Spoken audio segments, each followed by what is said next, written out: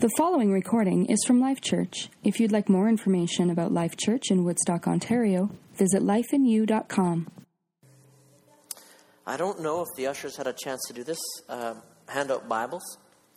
If for some reason you need a Bible, you can raise your hand, you can borrow it for the entire service. You're going to need it. You're going to want it. Make sure that I'm not lying to you. The quickest way to know if a preacher is lying to you is that if what he's saying doesn't line up or isn't found in the Word of God, then they're blowing smoke. And the thing about smoke is it might look solid, but you try to grab it and your hand just goes right through it. So you want to make sure I'm not blowing smoke at you. But before we begin today, I'd like to take just a few seconds, if you would. I want you to take a few seconds just to think about the concerns of your heart. So I'm just going to ask you just a moment where you just allow yourself to be silent.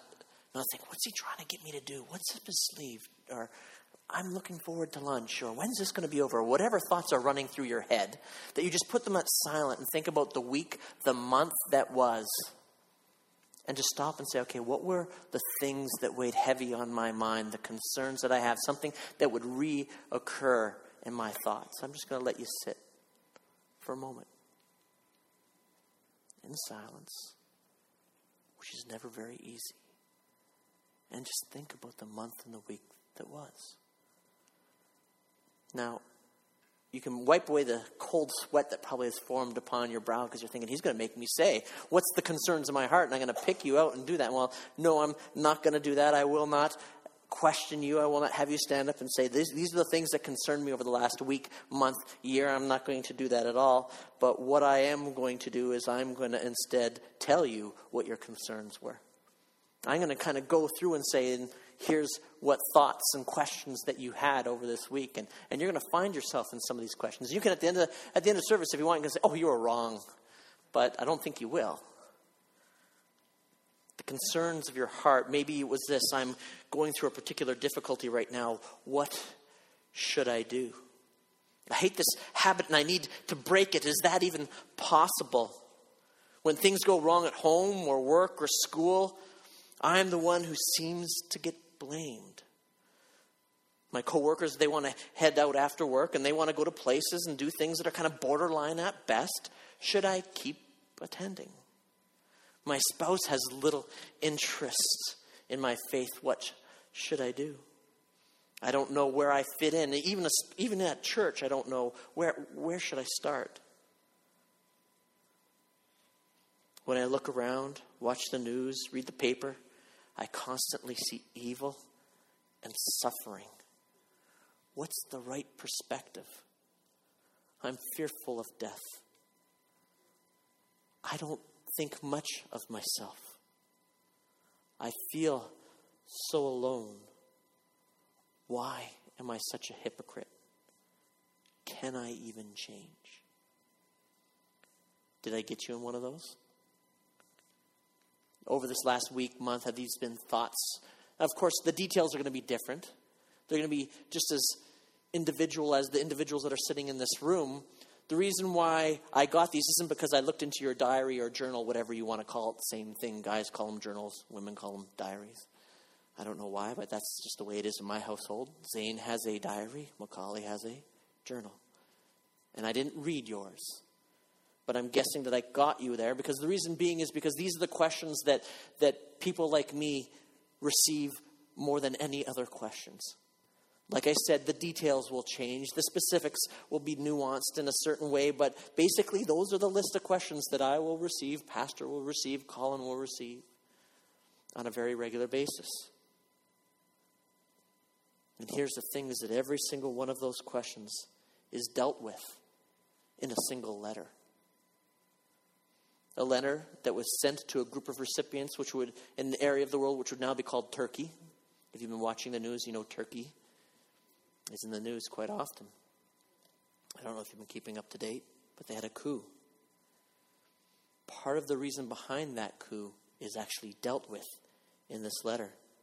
It is probably the most practical letter in the whole entire Bible. And the contents of it are just as relevant to today, almost 2,000 plus years later after it was written, as it was in that day. And so, if you'll join me, I want you to go to 1 Peter. And for those of you who have the church Bibles, you grabbed one of those. It's page 490. You can take a look there. That'll get you there quicker. I don't know if those of you who don't have a church Bible, you're on your own. If you don't have tabs, that means you're searching. But we're going to go to 1 Peter. And we're going to just read the first chapter. There's 5 chapters in Peter. We're not going to read all 5, but I'm going to read the first one. I'm not going to answer all those questions I posed, but I'm wanting you to realize if one of those questions are burning in your heart, you can find the answer to it in 1 Peter. Here's the problem is we live in a society where we want, get to the point. Get to the point. If you can't say it in 140 characters or less, it's of no value to me, but let me just say it to you this way. Most of us in this room, if not all of us in this room, have thoughts that take more than 140 characters to explain. And we deal with issues that take more than 140 characters to dissect and find the cure for. And so, if those questions were yours, go to 1 Peter and you will find the answer. But it'll be more than 140 characters. So today, we're going to read more than 140 characters. But it's God's word. So it is precious and worthy of more than 140 characters. We have a God who has spoken. And thank God he did it in more than 140 characters. For those of you who are like, why is he saying 140 characters? That's about the length of a tweet. That's about the length of a text message. For those of you who might not have understood what I was getting at. But starting in verse 1 of 1 Peter. I, Peter, an apostle of Jesus Christ, to those who are elect exiles of the dispersion, in Pontus, and Galatia, and Cappadocia, and Asia, and Bithynia, according to the foreknowledge of God the Father, in the sanctification of the Spirit for obedience to Jesus Christ and the sprinkling of his blood. May grace and peace be multiplied to you. Blessed be the God and Father of our Lord Jesus Christ.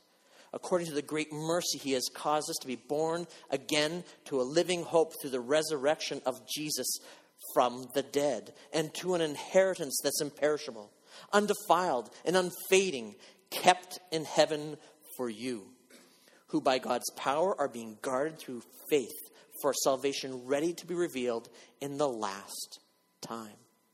In this you rejoice, though now for a little while, if necessary, you've been grieved by various trials, so that the tested genuineness of your faith, more precious than gold that perishes through the testing of fire, may be found to result in praise and glory and honor at the revelation of Jesus Christ. Though you have not seen him, you love him. Though you do not now see him, you believe in him and rejoice with joy that is inexpressible and filled with glory, obtaining the outcome of your faith, the salvation of your souls.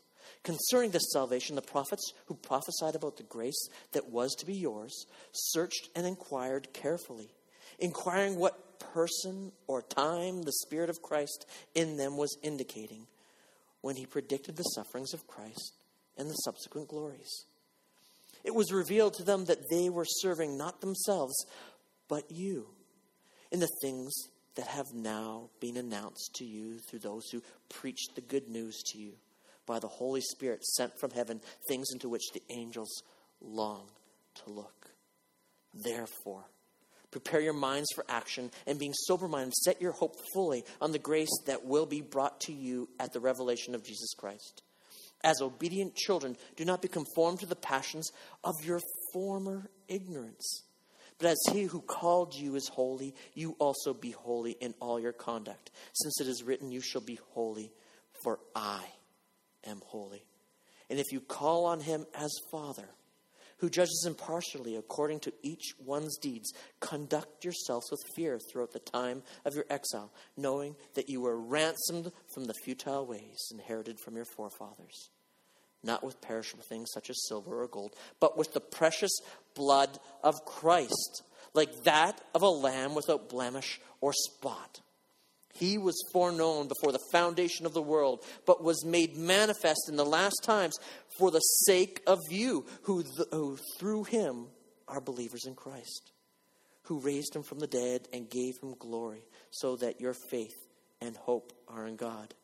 Having purified yourselves by your obedience to the truth, for sincere brotherly love, love one another earnestly from a pure heart. Since you have been born again, not of perishable seed, but of imperishable, through the living and abiding word of God. For all flesh is like grass, and all its glory like the flower of grass. For the grass withers, and the flower fades. But the word of the Lord remains forever. And this word is the good news that was preached to you. We may stop there. So that is 1 Peter 1. Sometimes I think we're not used to reading such a great amount of scripture in one sitting. I'm hoping that it captured your imagination as it was being read, that you followed along. But I want you to notice what Peter wrote. And I'm going to apologize in advance. For some odd reason, I always think Peter, say Paul, think Paul, say Peter. So if for some reason today I say Paul, recognize I mean Peter and forgive me. I don't want to confuse you or throw you off theologically, but I mean Peter. So all throughout the day, I'm speaking of the author of this note, the earthly author.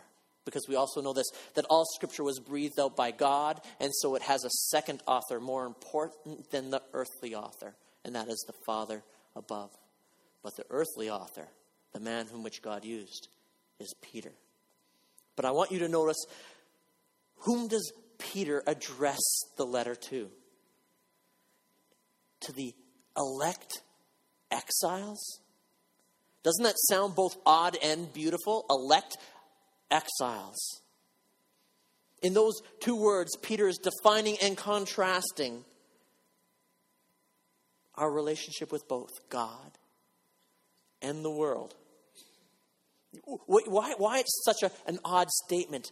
You know, elect exiles. This is an oxymoron. If you're like, what's an oxymoron? Well, an oxymoron is just a figure of speech where seemingly contradictory words are put together. You'll know it best as, in bittersweet. That's an oxymoron. Jumbo shrimp. Devout atheist. Unbiased opinion. Those are all oxymorons. And so is this. Two words, elect and exiles, put together. And some would argue that that's even the theme of this whole entire book. If you look at Judges, one of the themes of that whole entire book is wrapped up in the statement, and they did what was right in their own eyes. And theologians will look at Judges and say that is the theme. And there are people who will look at the book of Peter and say the theme is this, that we are elect exiles. And so it's important. What does that mean? When it talks about elect, it's just simply meaning a chosen people. We are a people set apart from God. You look throughout the Bible and you'll see that God always has for himself what? A people. In the Old Testament, it singles out a nation of individuals, not because they were the smartest, not because they were the biggest, not because they had the wealth. They were chosen by God because he just simply chose them. And we know it was the nation of Israel. And they were called his elect and chosen people.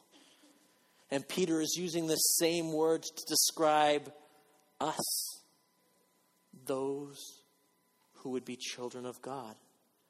That we are elect and chosen by him. You have to understand that in ourselves, believers are just ordinary people.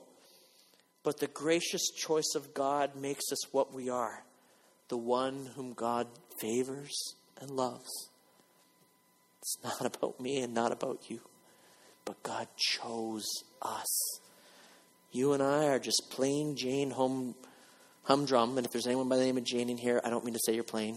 It's an expression. But we are, apart from God, we're just ordinary people. And what did the verses say that we saw? It said that we're just like the grass and the flowers. Ordinary people fade away and wither. But there's something extraordinary in being chosen by God. And so it speaks of elect, and this is exiles. And what is that? Exiles are just temporary residents, aliens, refugees. Right now in Europe and around the world, and we just don't see this because we don't hear it on the news, there's a flood of refugees. A flood of people who are moving from what they would call home. This is where we were born. This is where I hang my hat. And they're moving elsewhere because of where they hung their hat is no longer safe for them. Canada's receiving them. Germany, England, France. A mass of people are moving throughout this world who are exiles, temporary residents, and refugees. This is not their home. And Peter's saying that to us, that we are exiles, temporary residents, refugees. Where? In this world. In this world, you are a refugee. You know, those two words put together, elect, exile, is so contrasting that it can also be said this way, royal refugees. You are elect exiles, royal refugees. And it doesn't make sense. One, royalty, and the other, a refugee. How can that be? Here's the thing. Our values are heaven's values. Our goals are heaven's goals. Our ways are heaven's ways. But our values and goals and ways are in conflict with the values, goals, and ways of our society, of our culture. That is what makes us refugees. Christians have standards and values different from those in the world. And this gives us both opportunity for witness and for warfare. Now, please don't take that last word and think that we're out and militant. I'm just saying that the world will come a-knocking at our door because they disagree with us. But it gives us opportunity for witness as well as warfare. Emily has met some refugees who've landed in Canada. They're living in Woodstock. They do not speak the language, do not understand a lick of English. They do not recognize the culture. Their culture is different. Their language is just different. Their values, everything is different, and they're placed in our culture. How do you think it makes them feel?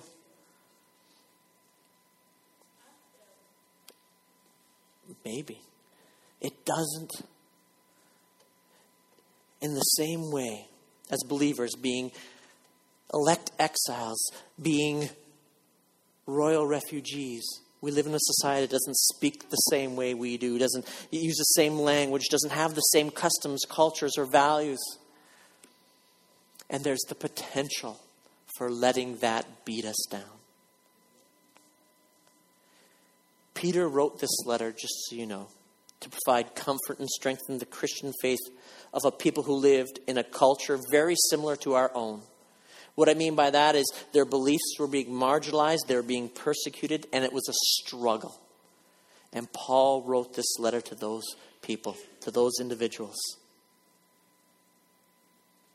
And so, if you today are an elect exile, a royal refugee, the question you have to ask yourself, and it's answered within this text, is how are we to live as elect exiles in a culture, in a nation, in a system that doesn't line up with what we believe, that there's going to be that conflict, that there'll be opportunity for witness and an opportunity for warfare. What does that look like? Well, verse 3, let me read. It says, "Blessed be the God and Father of our Lord Jesus Christ. According to his great mercy, he has caused us to be born again to a living hope through the resurrection of Jesus Christ from the dead, to an inheritance that's imperishable, undefiled, and unfading, kept in heaven for you, who by God's power are being guarded through faith for salvation, ready to be revealed in the last time. In this you rejoice, though now for a little while, if necessary, you've been grieved by various trials, so that the tested genuineness of your faith, more precious than gold that perishes through the testing of fire, may be found to result in praise and glory and honor at the revelation of Jesus Christ. Let me just say this. I am going to mention Paul, and I mean Paul. Paul wrote in Ephesians 2:12, it tells us that the unbeliever, is without hope in this world. A person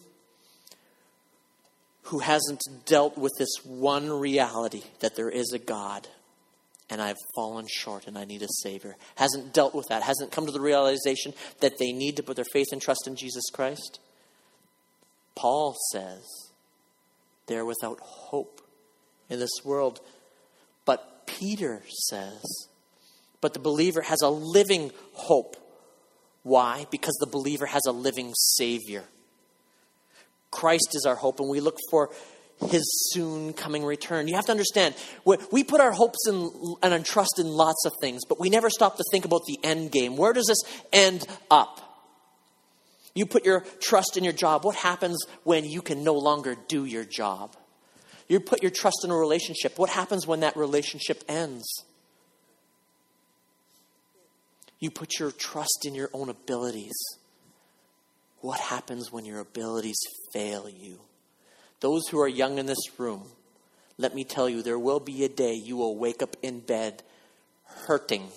And you'll be like, what did I do yesterday that caused me to hurt? And you want to know what? You'll find out I hurt myself sleeping. That is the most odd injury you could ever had. I got this one from football. Oh, I got this one from baseball. I got this one from hunting. I got this one from sleeping wrong. And that is what will happen. Your body will fail you, but God never will. So we put our hope in these things that will end. They will disappear. They will tarnish. They will be stolen. They will fail us. But the reason why Christians have a living hope is because we have a living Savior. We do not work for this hope. It is part of our spiritual birthright. We are born again into a living hope. And this hope is not only living, it's a lasting one. This is the verses that we just read. It is reserved in heaven where it cannot decay, be defiled, lost, lose its beauty or delight. And what do? We hold to this hope in the face of persecution, tests, trials, the forward movement of time, the monotony of life. When people step up and say things, slander our names, all of these things, in the face of that, we hold to this hope. An unbeliever who is honest with himself must be in a panicked state, because they'll sit there and say, I look at the world and I see no hope. I have no hope. And so what do? We use placebos. Placebos are like sugar pills. They have no medical value whatsoever to cure anything, but we take them and we feel good for a moment. And so we find things to act as a placebo, lose ourselves in hobbies and relationships. You know what? You can use church as a placebo too. I go to church. I'm cool. I'm good. You know what? If I had a garage and hung out in there, it wouldn't make me a car. Even if I walked around going vroom, vroom, vroom. It doesn't really matter. Every one of us as a child, or I shouldn't say every one of them, most of us who were boys as a child probably ran around going vroom, vroom, vroom, vroom, pretending we were in a car. Although it was fun, and although it made our parents go, ah, it didn't get us around any faster.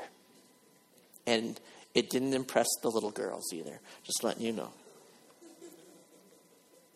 I'm just letting you know. We hold to this hope in the face of everything. And look at verse 6. It says, and in this you rejoice, though now for a little while, if necessary, you've been grieved by various trials. So the tested genuineness of your faith, more precious than gold that perishes through its testing by fire may be found to result in praise and glory and honor at the revelation of Jesus Christ. Let me stop there.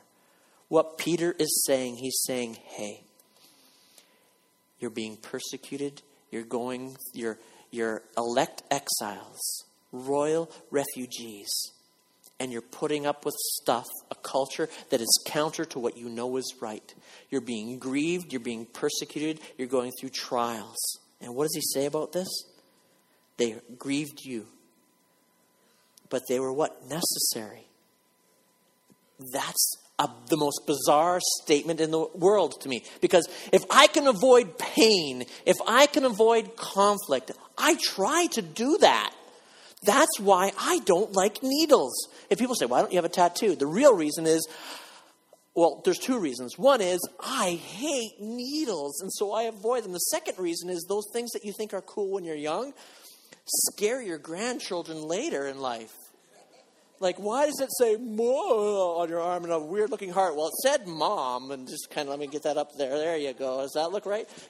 That's why. But we avoid these things. And then in the Bible, Peter says they're necessary. And what does he say it's necessary for? To test our faith. Can I tell you something? Faith that cannot be tested cannot be trusted. If you avoid your faith being tested, you can't trust your faith. James, he talks about a living faith. And with living faith, there are works involved. And here's the thing is, sometimes those works are our words. Sometimes those works are our deeds. Sometimes those works are the scars and scratches that we've lived through that we can say, and God was faithful through it all. Just letting you know that if you avoid those scars and you avoid those scratches and you avoid getting your hands dirty and your fingernails torn up, then you have yourself a faith that cannot be tested and therefore a faith that shouldn't be trusted. So how should we live as being elect exiles, royal refugees? We live in hope. We live in hope. But how else should we live? How else should we live? Because we just don't live in hope. There's more ways to live than just that one way. I want to point out verse 17. I'm just going to read it to you. It says, and if you call on him as Father. Just stop there. If you call on him as Father. I don't know what kind of relationship you have with your parents. I honestly do not know. Some of us had great relationships. Some had poor relationships. Some of us might not even know who our fathers are or our mothers are. I don't know what your situation is, but here's one undeniable truth. You will have family resemblance. You will have family traits. There are things that you probably said, oh, I'll never say that. My mom or dad used to say that. And then you catch yourself saying that now. You're like, whoa, where did I get that from? That's a family trait. You caught that from mom. You caught that from dad. I could probably, if you were new here, I could probably say, my mom and dad are sitting in this congregation. And you could probably say, that's his dad right there. Why? Because of family resemblance. I have 3 kids here. 2 of them are boys. And all the kids could come rushing up. And I bet you could say, that's his son and that's his son. And then you'd look to my daughter and say, thank God she doesn't look like him. But there's a family resemblance. And so, if you call him as Father, let me just say this, there's going to be a family resemblance. If you call on him as Father, you should live in a way that reflects your Father's character and nature. And if you look back in verse 13, there's a good hint as to what that looks like. Therefore, preparing your minds for action and being sober-minded, set your hope fully on the grace that will be brought to you at the revelation of Jesus Christ. As obedient children, do not be conformed to the passions of your former ignorance. But as he who called you is holy, you also be holy in all your conduct. Since it is written, you shall be holy, for I am holy. So we should live as elect exiles, as royal refugees in this earth. We should live in holiness. And the question you're going to ask yourself, what does that mean? Because sometimes as Christians, we just throw words out there and go, yeah, but what does that mean? Yeah, live in holiness. What does that mean? Holiness means pure, godly, sinless. That word holy, theologians will tell you that's the most defining characteristic of God. The world will say, well, God is love. And that is true, but that's not his most defining characteristic. His most defining characteristic is he's holy. He is completely other. There's nobody like him. He is holy, holy, holy. And if you know anything about Jewish writing, when they repeat themselves, it means to the utmost and to the absolute. He is the epitome of holy, the definition of it. Nothing else can come close. And we're to live that way. Pure, godly, sinless. D.A. Carson once said this, because here's the issue. People do not drift toward holiness. Apart from grace-driven effort, people do not gravitate toward godliness, prayer, obedience of Scripture, faith, and delight in the Lord. We drift towards compromise and call it tolerance. We drift towards disobedience and call it freedom. We drift towards superstition and call it faith. We cherish the indiscipline of lost self-control and call it relaxation. We slouch towards prayerlessness. We delude ourselves into thinking we have escaped legalism. We slide towards godlessness and convince ourselves we have been liberated. That's the problem we face. But did you notice that? He said, apart from grace-driven effort. Apart from God. That is our natural state. And without grace-driven effort, that is our natural state. Whom in this room knows who Vince Lombardi is? Okay, a few of you. Let me just say this. Many of you might have heard the name but have no clue who he is. Some of you in this room, the minute I said it, were like, oh, I know exactly. Let me tell you, here's how most of you might know him, is that every February, the world, or at least North America, seems to stop outside of the fast food chains, because they're a-hopping. You know, pizzas and all these different things. And what happens is everyone gathers in front of a TV and they watch this game where grown men in spandex and pads smash the living daylights out of each other for our pleasure. And I enjoy it. I'm not making a commentary about why, violence in football. I'm like, yes, that is what makes football fun. And they fight for a trophy called the Lombardi Trophy. And Vince Lombardi is probably arguably the greatest coach that ever, I guess, ran the game. But every year, here's what you have to understand, is that every year he'd start the season with a similar speech. What he would do is he'd start with these 5 simple words. He'd say, gentlemen, this is a football. A football. He would then go on to explain the role of that ball in the game. He'd say, these marks are called yard markers, and they will signify your progress. That line there is the end zone, and your job is to take this football and cross that line. You are the players. I am the coach. And he would begin to explain all the details of how to play the game of football. He would give this speech to grown men who'd probably played this game for the vast majority of their lives, men who played on the greatest theater of competition, many of them even in the Super Bowl. So why in the world would he give such a seemingly elementary speech to men who obviously knew how to play the game?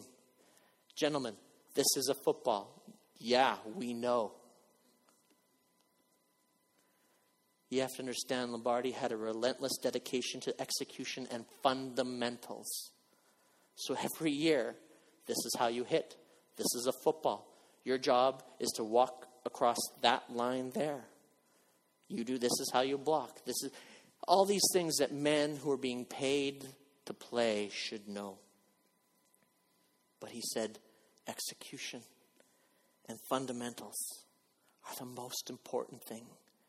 And so if you ask me, how can we live in holiness in a world that just refuses to line up with the Word of God? Then my answer to you would be the same way Lombardi would give it. Gentlemen, this is a Bible. It contains the Word of God and is your playbook for all that's required in life and godliness. These are your eyes. You're to use them to read this daily. This is your mind. You're to meditate on what's in here day and night. This is your heart. You're to store up everything that is written in here so that you might believe it and do it. This is your mouth. You're to say all that it tells you to say. These are your hands. You are to love your neighbor, to reach to the lost, to help out your brothers and sisters in Christ. Why? Because this tells you to. These are your feet. They're going to take you places so that your hands and your lips can do exactly what the Bible tells you to do. This is a life of holiness. Now, the question you have to ask yourself is it even possible to live to the standard of holiness that Peter lays out in that letter? He says this. He says, you are to be holy. How? For I am holy. If the standard is God himself, can we even live to that standard? Can we live to that standard? Let me just answer that question briefly with this statement. No soldier ever puts on his uniform and says, my goal is not getting hit very much. No soldier would ever say that. Soldiers do get hit. But they go in there saying, my goal is not to get hit. Why would it be our goal then to not sin very much? I'm just starting off by answering the question, can we live to what Peter said perfectly? The answer is no. But our goal shouldn't be, I'm not going to try to sin very much. Our goal should be not to sin at all. If I'm going to quote Lombardi again, he says, perfection is not attainable. But if you chase perfection, you can catch excellence. And that is true for holiness. We have an inheritance, an imperishable one that's a holy one, a heavenly one. Do you understand that inheritances aren't earned? They're received. Your pursuit of holiness, living as elect exiles in this world, doesn't earn you that inheritance. It doesn't. But you're going to pursue it because of the family resemblance. I'm going to be holy because he is holy. And although I'm pursuing perfection, I'm going to catch excellence. And God is still pleased with that. Sometimes, here's the truth. The Bible shows us that we can't live perfectly. That Christ had to come and live a perfect life of obedience. And sometimes we focus that on so much that we go, okay, then why should I bother? Let me explain to you why you need to bother. It's because the other side of the thing is God is pleased with our obedience. Although our obedience and our holiness do not earn us anything, God is well pleased with it. Just like when my children do something like clean the room. Did they clean it to the standard of what mom or dad could have done it? Probably not. But we're well pleased in the effort. When they spill milk and they take a dirty rag and wipe it around and it's made more mess, they tried and therefore were pleased. Well, you know what? You, son, are going to get a bigger inheritance than the other two. No. They're loved equally. They're loved individually. And they're loved regardless if they cleaned up the milk or made their beds. But we're well pleased in the process. And so I'm just sharing with you today that as elect exiles in this world were to live in hope and to live in holiness. And so for you, and that is if you call on him as Father. Now today, if there's people in this room that you don't call on him as Father, I'm exceedingly glad you're here. Because here's the truth. Up until the point in time he becomes your Father, you have no hope. But you've heard the gospel. You've heard what Peter has said, that all of these things which angels long to look into has been stored up and placed in the Word of God so that you might hear it and you might believe it and you might place your faith and trust in the finished work of Christ upon the cross. And then you too will have a living hope. Why? Because you will have a living Savior and you will call upon him as Father, the one who justly judges the works of all men. He will be your Father. And so I'm exceedingly excited you're here. And maybe you're like, well, I call him Father, but there's no family resemblance. Then my response to you is maybe he's not your Father. Stop and ask yourself. And if you're like, I don't see the family resemblance, my sin doesn't grieve me and I do not pursue holiness, then my question to you is he your Father? Because there's no family resemblance. And here's the wonderful thing you need to know, is God takes great pleasure in taking the lost of this world and turning them into, what do you think he turns them into? Elect exiles. Royal refugees who have a hope laid up for them for all eternity. So if you're sitting today saying, I'm just kicking the tires of Christianity. You guys believe some weird stuff. There's hope for you. And may you live in that hope someday. And may you live a life of holiness and call him Father. And if that is what you want today, come and speak to me afterwards. Or Pastor. Or Colin. And we'll lead you in that. But right now, I want to close in prayer. I want to encourage you all to understand and embrace the reality that you are elect exiles living in a world that's not your own.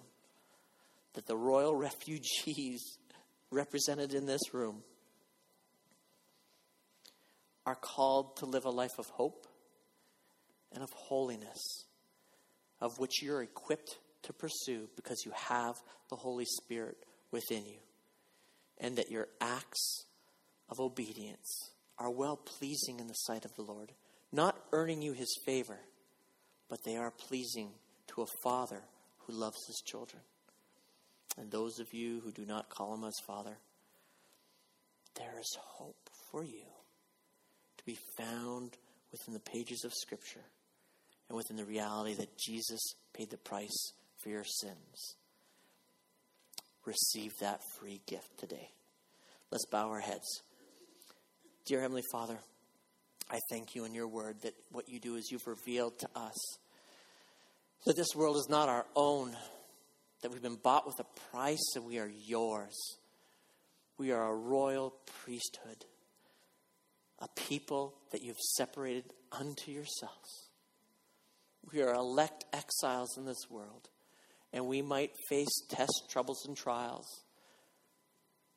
But here's the thing.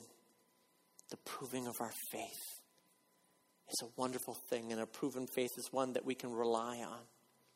And Father God, backed by your Holy Spirit, we will live a life of holiness. Pursue to do what is right. Pursue to live godly. Pursue to live a set-apart life in a world that wouldn't embrace us, in a world that runs contrary to what you have written in your word. We can be your representatives. This is a Bible. These are my eyes. I will read it daily. This is my mind. I will meditate it on everything that you have said. This is my heart. We will store up your word forever. And we will obey it. These are our hands. We will love our neighbors as ourselves. And these are our feet. And they will take us wherever you desire us to go, so that our hands and our lips might do the work you created them to do. Father, I thank you. I thank you, Lord, that you've made us your own, and that we can live a life free from sin, and that we can enjoy you forevermore. It's the greatest gift we could ever have, the greatest thing we could ever experience, and the greatest thing we can share with those who do not know the truth. We thank you for this in your precious Son, Jesus. We all pray and say, amen. Have an awesome day, guys.